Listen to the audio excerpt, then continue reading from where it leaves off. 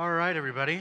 I love the amount of chatter, though. It's great. I love hearing that we are spending the time to really probably get to know each other better, I imagine. Hopefully. And you're not just bad-mouthing me, which is possible. But no, all jokes aside. Good morning, everyone. I am TJ. I know it's a little confusing. JT, TJ, we're both super tall, so it's easy to get us mixed up. But I am a pastor in training or an elder in training here at Freshwater.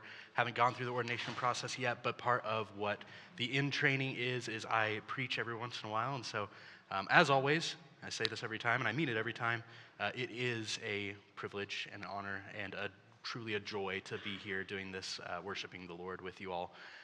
So if you will, you can open up your Bible to the book of Colossians, which if you, like me, got a new Bible when we did the Philippians sermons, it should be easy to find because my Bible's like stuck open to Philippians. So, and Colossians is just right after that. So you can turn to Colossians chapter 1, and I will read there here in a moment. But like I said, as always, it's a joy, privilege to worship the Lord with y'all. This week marks the beginning of our Advent mini-series at Freshwater. We take the first couple of weeks before Christmas to do focus on Advent, which Advent is just a word that means arrival. And in the context of Christmas, it refers to the arrival of Jesus. Of course, most of us here know that Jesus' Advent is the most important arrival of anything ever. And the importance of Jesus' advent on the earth is summed up nicely in this title that we'll be focusing on over the next couple of weeks, which is Emmanuel, which means God with us. And next week, JT will walk through how Jesus' life and his ministry are a perfect representation of that. And the following week, Tony will preach on the second advent and how God with us has an impact on that when he returns on the last day. But today I'm going to be talking about the importance of this title, God with us, as it pertains to the Old Testament and the history of God's people and his presence with them. So let's read Colossians 1:15 through 20.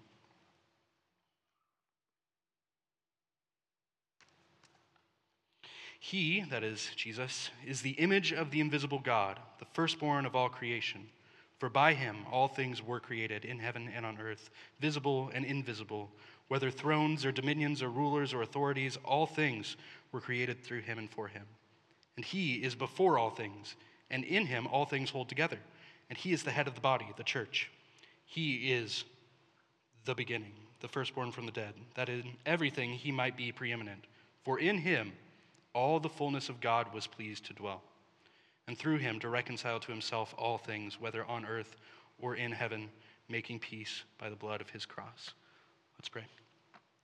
God, we thank you so much for this morning that we get to think about you, to dwell on you and your character, for you are good and worthy of considering, worthy of thinking about. God, we worship you, we love you, and we pray that your word would bring us to love you more and more every moment. Thank you. We pray this in Jesus' name. Amen. So, three things, a little bit of housekeeping before I really get into it. First thing we ought to think about is I'm going to be talking about the presence of God a lot. Of course, God is omnipresent. He's everywhere. But what I'm going to be focusing on is a little bit more about the immediate presence of God. So as I'm mentioning it, consider that and remember that. Second, Philippians, we just finished a series in Philippians, is very what I call prescriptive. That is to say, there are things that Paul said in Philippians that told us this is what you should do. And today is going to be a little bit different because this is really largely what I call descriptive. That is, I'm going to be describing the character of God and the way that impacts us. And then third, I'm going to be using a lot of scripture. So I'm going to try to pause and make sure we're all on literally the same page here. But we're going to be flipping through the Bible a lot. So actually, speaking of, you can go ahead and turn to the very beginning, Genesis chapter 2. We'll be starting there here in a minute. But today, like I said, we're going to be talking about the importance of this title, Emmanuel, because Jesus is the true and best Emmanuel, God with us. And when I say true and best, I don't mean that there was anyone before who was also God embodied in the flesh. Jesus is the only human ever to also be God, but I'm referring to the presence of God as it pertains to humans. Because God's presence among humanity is kind of a confusing topic, and that's why I wanted to take a look at it today. Because Jesus being the embodiment of God with us is great news already, but it only becomes more and more beautiful as we think about the negative impact that sin has had on our ability to be with God. To say another way, we appreciate the good news more when we think about how bad the bad news is and was. So my goal with this sermon is to walk us through the history of God's presence among his people so that we can have a greater appreciation of Jesus and his embodiment of Emmanuel. So probably not surprisingly, as I've already told you, we're going to start at the beginning, or at least very close to it. So this is in Genesis chapter 2. God has just finished his work of creating the heavens, the earth, everything in it up until this point. He made Adam and gave him the world, like literally. But let's read Genesis 2, verses 15 through 17. Genesis 2, 15 through 17. The Lord God took the man and put him in the Garden of Eden to work it and keep it. And the Lord God commanded the man, saying, "You may surely eat of every tree in the garden, but of the tree of the knowledge of good and evil you shall not eat. For in the day that you eat of it, you shall surely die." Last line is, of course, very important, so remember it. But after giving that command, God made Eve, gave her to Adam, gave Adam to her, gave both of them everything except for that fruit from that one tree. And part of that everything includes the presence of God himself. He was with them, watching over them, giving them life, sustaining their life. But as you probably know, Adam and Eve didn't follow that command from God.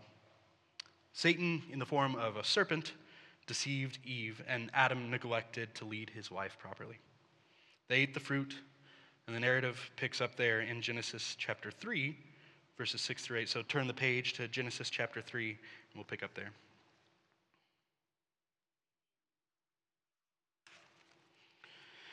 So when the woman saw that the tree was good for food, and that it was a delight to the eyes, and that the tree was to be desired to make one wise, she took of its fruit and ate. And she also gave some to her husband who was with her, and he ate. Then the eyes of both of them were opened, and they knew that they were naked. And they sewed fig leaves together and made themselves loincloths. And they had heard the sound of the Lord God walking in the garden in the cool of the day. And the man and his wife hid themselves from the presence of the Lord God among the trees of the garden. When Adam and Eve ate the fruit from the tree of the knowledge of good and evil, they brought sin into the world. And through that sin, death came into the world as well. Remember God's warning to Adam as to what would happen if he ate from the tree? You shall surely die. But that didn't quite play out in the way one might have expected it to, right? Like Adam didn't just take a bite and keel over. Like there's something else going on here. So what does God mean? And there was certainly a spiritual death that occurred. There is now for Adam and then the rest of humanity after that a desire to sin over a desire to be with God, right? And there's also the very reality of death. There was another tree in the very same garden called the tree of life. And if they had eaten from that tree, which God did in fact give to them to eat from, they would have lived forever. And that is kind of another sermon, but I do think there's an additional implication here. And this is the best way to sum up the main point for today, which is that Emmanuel, God with us, brings two things. It brings the purest, deepest, truest, most enjoyable sense of joy and love and peace and happiness forevermore. And also, it brings justice by the way of destruction of sin, along with anyone who participates in sin. And for reference, that is all of us, except for one. But of course, we'll get there. Small spoiler there. But you see, what was once an intimate relationship between God and humanity, in which God walked on the earth and dwelled with us, and we were fully satisfied in him and his presence with us, and how it gave us life. That has been torn to shreds by sin. Sin entering the world means that God was not walking with us in the garden, or anywhere else for that matter. And you may have heard before that the reason for this distance between God and humanity is shame. And some people's idea is that Adam's awareness of his nakedness and sin was what drove him to hide from God. And I certainly think those are legitimate factors, maybe even important factors, large factors. But unfortunately, I do think it's even worse than that.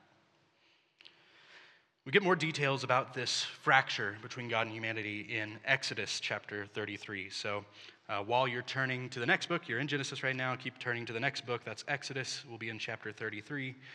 While you are turning there, I'll give a brief synopsis, a little bit of a summary of what happens between Genesis 3 and Exodus 33.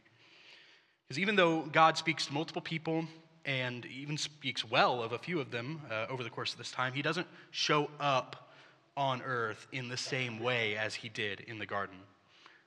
He's at least in some ways communicating with humanity from a distance.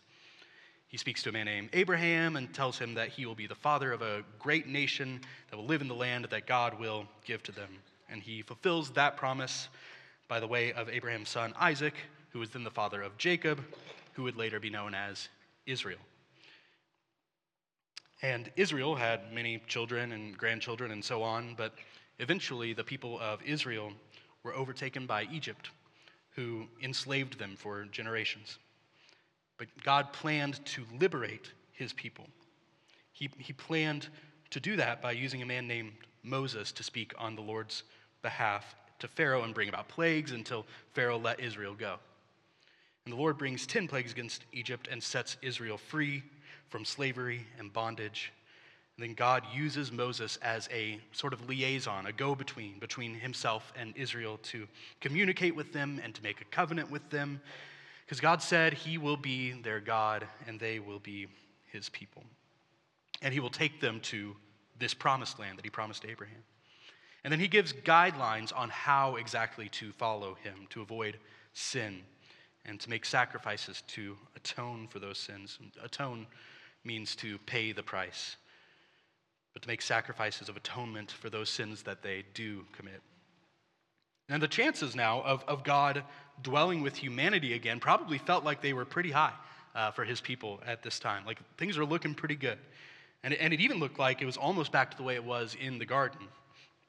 God came to the top of a mountain multiple times. He talked to Moses, but not even like he did with Abraham. God came to the top of a mountain multiple times, and he spoke to Moses by appearing to him. With Abraham, he spoke without necessarily appearing there at all, or he spoke through angels. But with Moses, these meetings seem to be much closer and more intimate.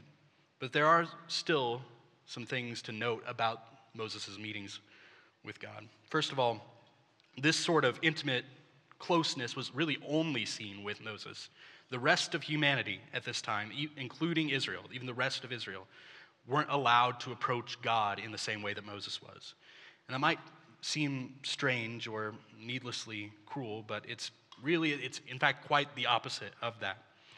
Because Israel, much like Adam and Eve, had sinned against God and defied his direct commands repeatedly, constantly, frequently.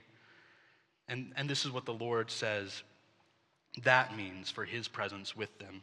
Again, this is Exodus 33. We're going to start in verse 1.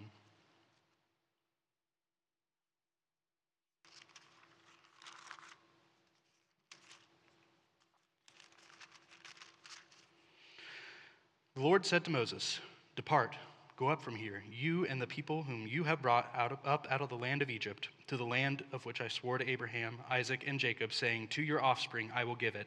And I will send an angel before you, and I will drive out the Canaanites, the Amorites, the Hittites, the Perizzites, and the Hivites, and the Jebusites. Go up to the land flowing with milk and honey. But I will not go up among you, lest I consume you on the way, for you are a stiff-necked people."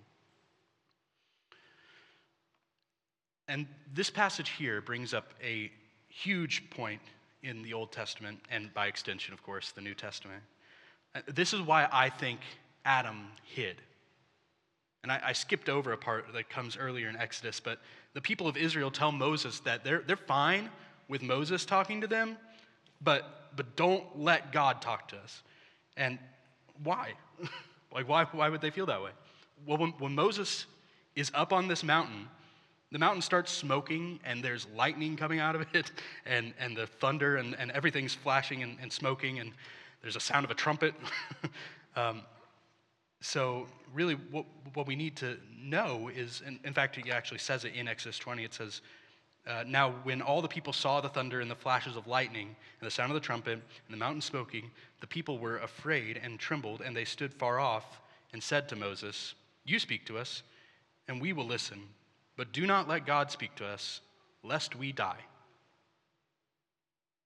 Lest they die? Or lest God consume them while he's going with them? It seems like this separation from God that sin has brought is more than simply from shame and guilt. The truth is that God's holiness is truly deadly to sin. And we talk about it often. People often say, of course, that sin separates us from God, and that's totally true.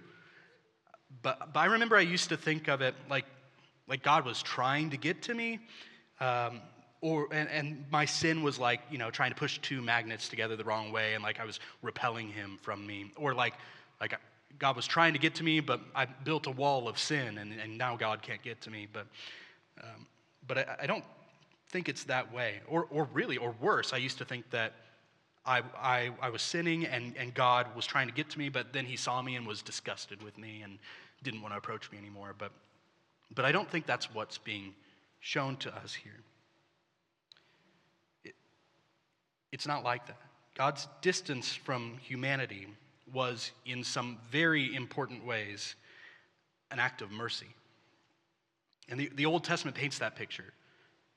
The fullness of the Father's presence is legitimately deadly to sin, and not only that, but every person who has sinned and is found in sin.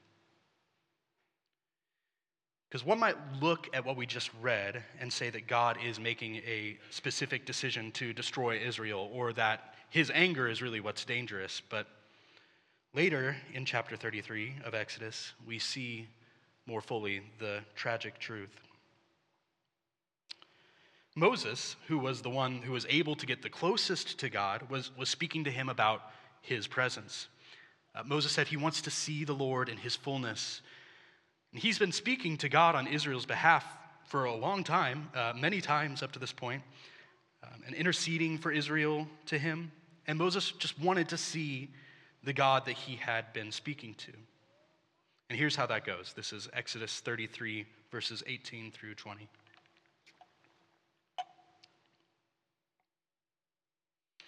Exodus 33, 18 through 20. Moses said, "Please show me your glory." And he, that is God, said, "I will make all my goodness pass before you and will proclaim before you my name, the Lord. And I will be gracious to whom I will be gracious, and I will show mercy on whom I will show mercy." Hey, great. Like, it's finally happening. After thousands of years, God was going to walk with humanity again. Sort of. Because the Lord continues in verse 20. "But," he said, "you cannot see my face, for man shall not see my face and live." And here's the bad news in its most blatant form. Man cannot fully see the Father and live. Humanity, who knew the Lord and walked with him and could recognize where he was by the sound he makes when he's walking, can no longer look at him without dying. That's tragic. And it keeps going, because being in the immediate presence of God is lethal to humans because every human has sinned, but he, in his mercy, the Lord in his mercy, saw fit to guide his people to the promised land.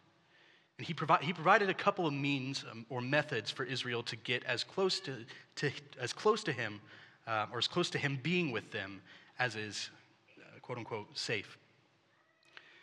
He gave Moses plans for the tabernacle and the Ark of the Covenant. These two things were what God would dwell in, so he could be near to Israel without completely annihilating them.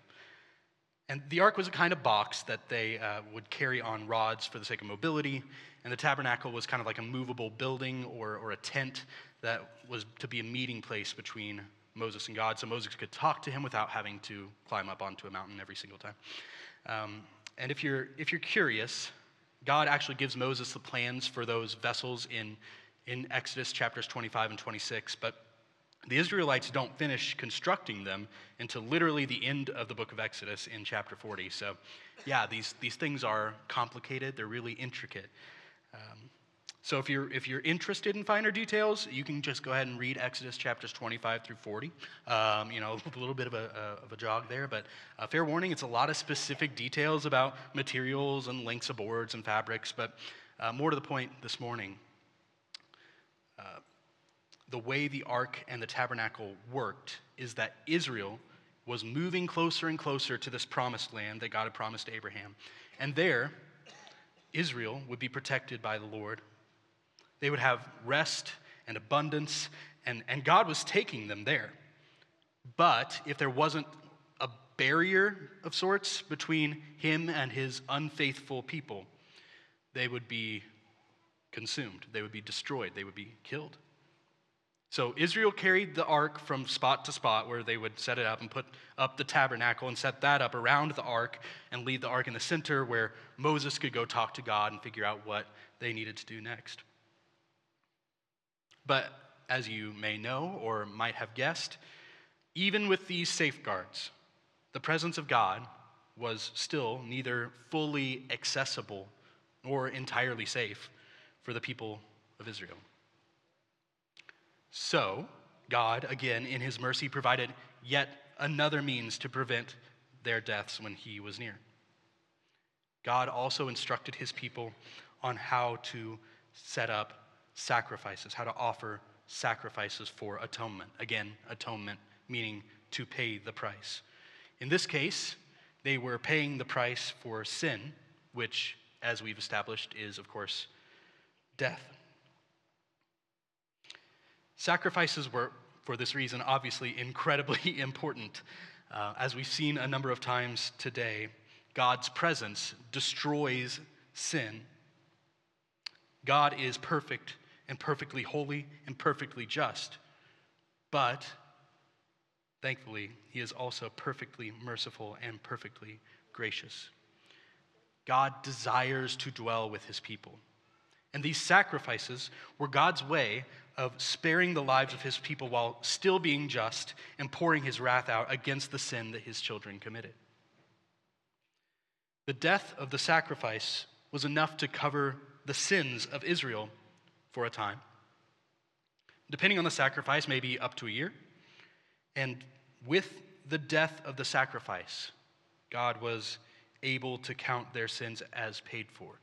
Yes, sin was committed, but death occurred, and the ledger is balanced.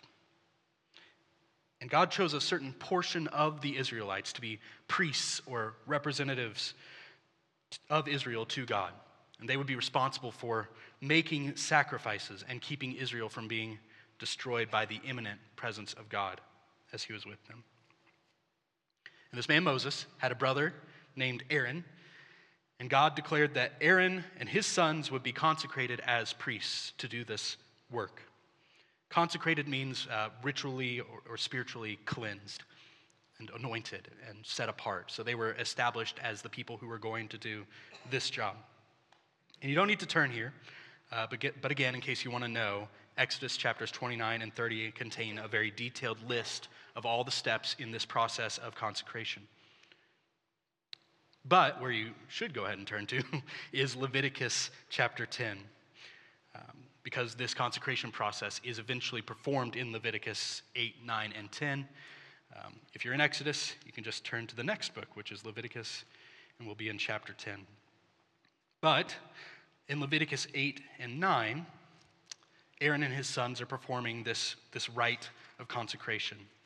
They're doing what the Lord commanded Moses. And in fact, that phrase, as the Lord commanded Moses, shows up at least 10 times in Leviticus 8 and 9.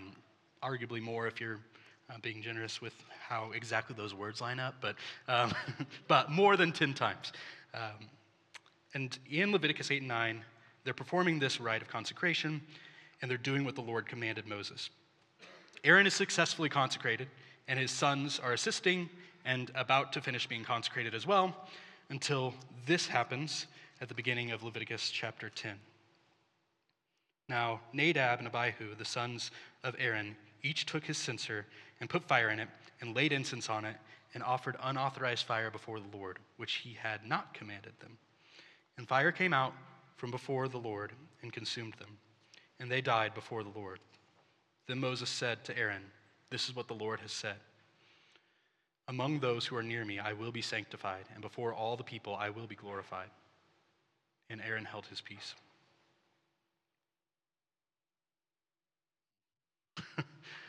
What we see in this passage is an example of exactly how large the gap is between humanity and God's holiness. God's presence is so beautiful and life-giving and satisfying unless you're under the effects of sin. And humanity has a tendency to forget what sin can be. And we like to think of it as, well, it's bad deeds and hurting people or doing things God told us not to do, which, of course, it is those things. Like, those things are sin. But it can also come in a different form. Sin sometimes looks like a person doing what they think is right, but they didn't pay attention to God's decrees, or they didn't hold him as holy and righteous.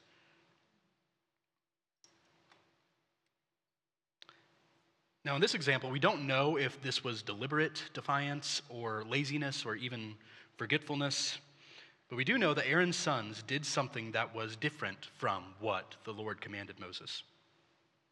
Don't worry, we'll be getting to the happier parts soon, I promise. And my goal isn't to discourage anyone here. Merry Christmas, by the way. But I am bringing this up because I want us to see a couple of really important things.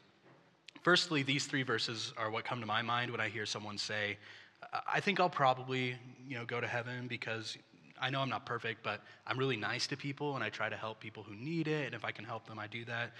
So I think I'm probably good. Look at what just happened. Look at what just happened. These men were actively in a ceremony of consecration as a rite of sacrifice to God. They successfully followed at least 10 portions of what the Lord commanded Moses.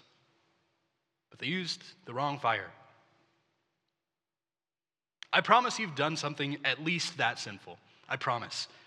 I'm so certain of it. I know I have. Of course we all have. If using the wrong fire is enough to bring about the wrath of God, so is anything that you've ever done that isn't some completely selfless and righteous act of worshiping the Lord.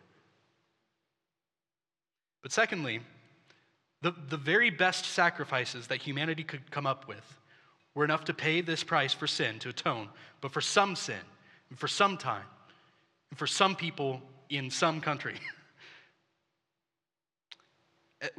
What hope did humanity ever have of seeing a reality in which God is dwelling with us for any length of time, without us having to be so afraid and so concerned about making a mistake? And I do want to be clear here. At this point, the goal is still to be dwelling with God. At least it was for those who know how good, beautiful, life-giving, righteous, and satisfying his presence is.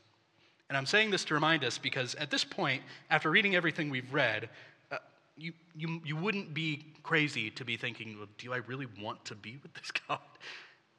But what we see is that Moses and his successor Joshua and the prophets and many of the kings of Israel throughout the Old Testament know how good he is.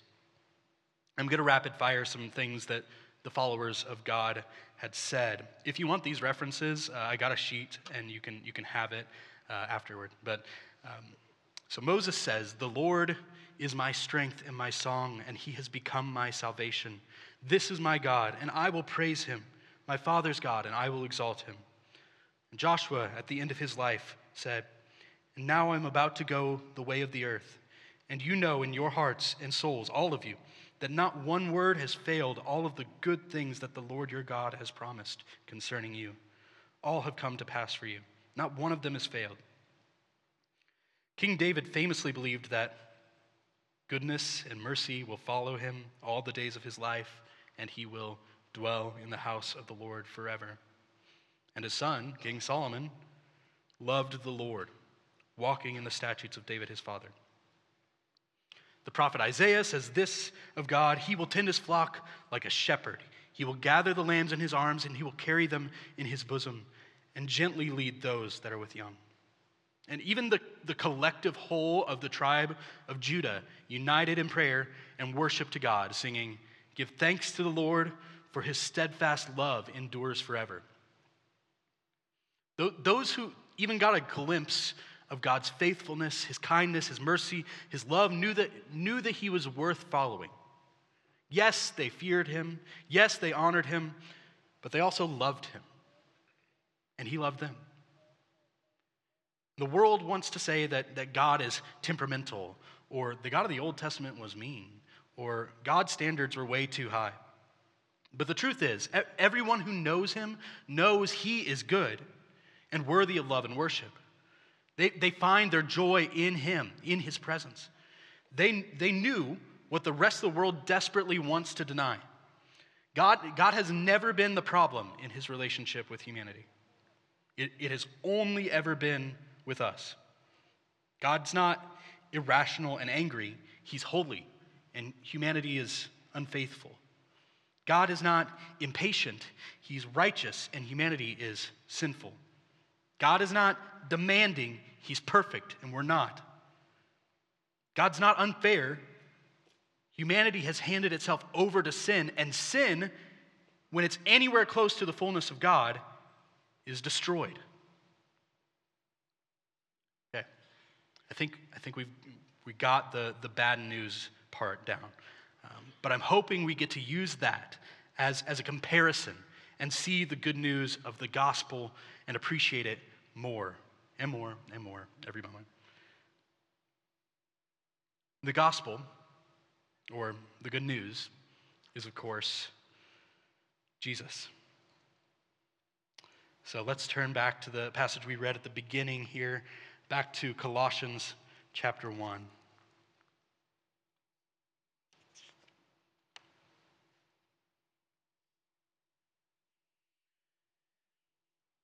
And this is verses 15 through 20. That's Colossians 1, 15 through 20. So obviously it's going to take a bit of time to turn there. but here's why this was the repeating passage today. When we think of Emmanuel, and the idea that Jesus' birth was the advent or the arrival of God with us, there's a tendency for people to think of Jesus as someone who's like God, or a version of God that's somehow not fully God, but God begs to differ. And he says this about himself through the Apostle Paul in his letter to the Colossian church in Colossians 1, 15 through 20. He, Jesus, is the image of the invisible God, the firstborn of all creation.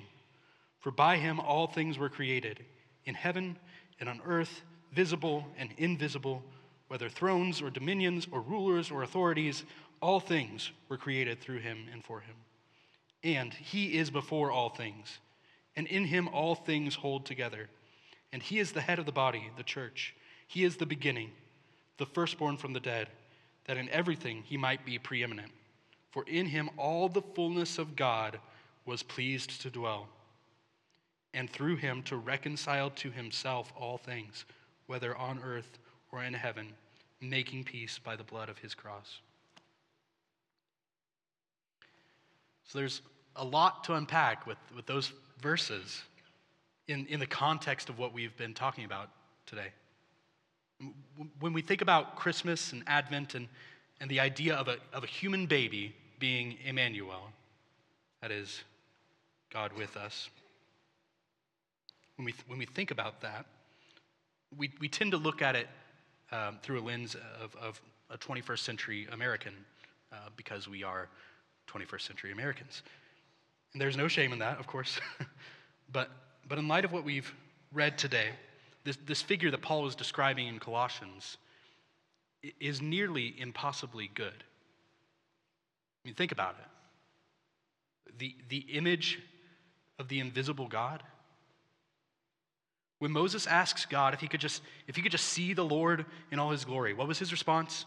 Man shall not see my face and live.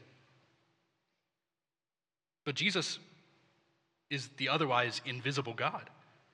To see Jesus' face is to see the face of God. In him, the fullness of God was pleased to dwell. Anyone who got to be with Jesus got to be with the fullness of God. Anyone who touched Jesus was touching as much of God as anyone who was touching the Ark of the Covenant. Mary held him in her body. How can this be? This is the fullness of God. This is the thing that kills you, that consumes you, that ends your life. If somebody accidentally got this close to the tabernacle, it was over. And the answer is this. Jesus perfectly embodies the fullness of God, yes. But he also embodies every element of protection that God has been using up until this point to keep his people safe from his wrath against sin. God being a man in Jesus Christ is in fact, the true, perfect, ideal way to accomplish this grand reunion between God and men. Of course, Jesus is a representation of that in and of himself, but it's more beautiful than just that. In Jesus is the fullness of God, but Jesus is also the better version of the Ark of the Covenant, a better version of the tabernacle, a better version of sacrifice.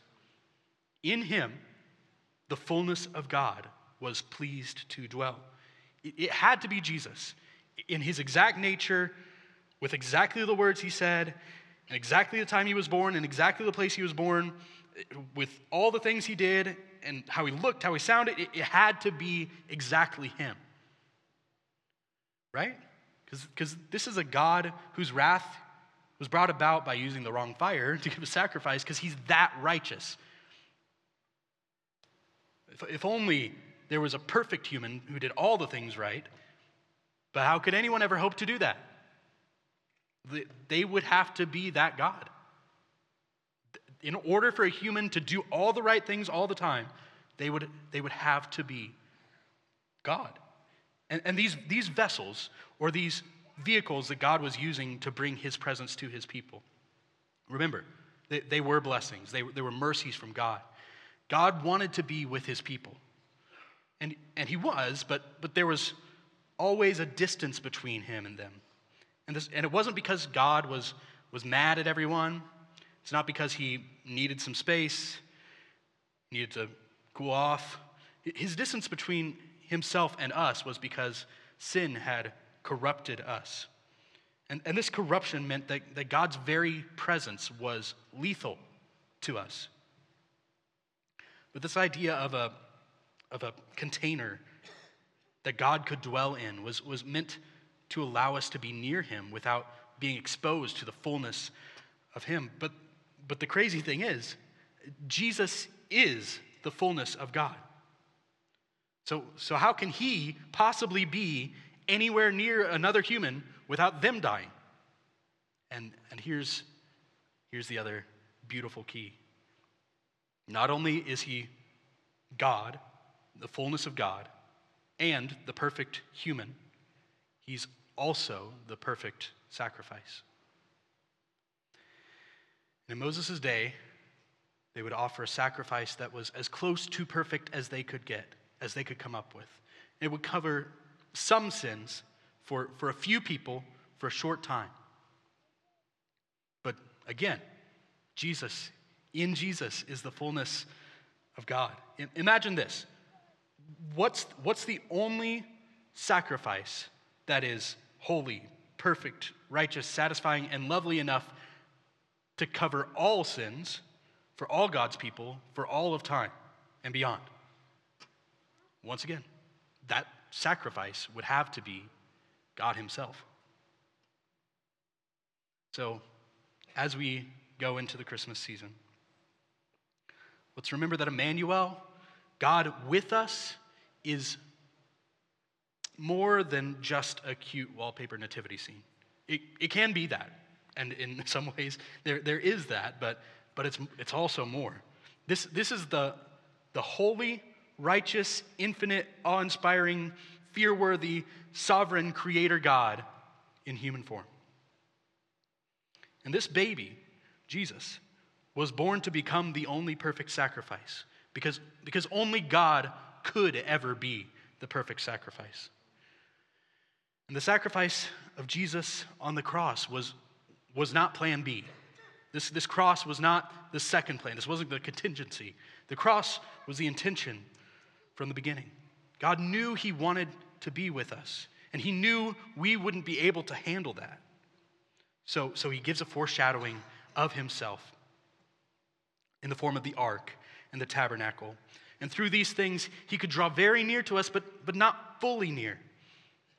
And even without being fully near, we had to offer spotless sacrifices to get even that close to God. And even then, it was dangerous. But God, in his eternal kindness and love for his children, had a plan to provide a way we could be with him. But he had to be the vessel. He had to be the sacrifice. He had to be the righteousness. We couldn't come up with it.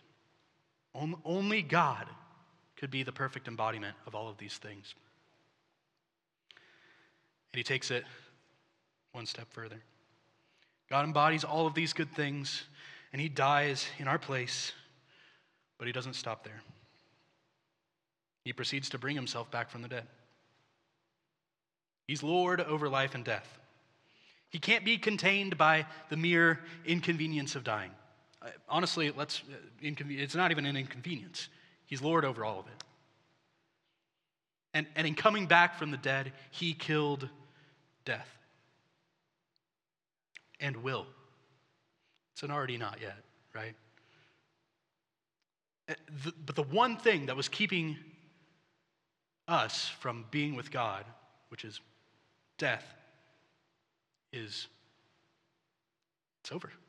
It's finished. He's conquered. He's won. And if you believe that Jesus is Lord, that he's God with us, that you're sinful and incapable of even coming close to approaching God, and you believe that God raised himself from the dead to conquer death forever, you will be saved. And you can join with the rest of the saints today as we celebrate Emmanuel, who is God with us, and you can join with us forever as we worship the Lord in eternity for the good God that he is. And Christian, we need to know first that God with us is potentially a very, very scary thing, because then we can be all the more glad that we don't have to be scared. We get to see God. We get to be with him without being consumed. And at Christmas, we celebrate the advent of Jesus, who is Emmanuel, because we get to experience all of the goodness of God while he takes on the bad. Let that be our celebration this year. Let us be glad and incredibly grateful that by his sacrifice we get to dwell with him, and he is Emmanuel, God with us forever.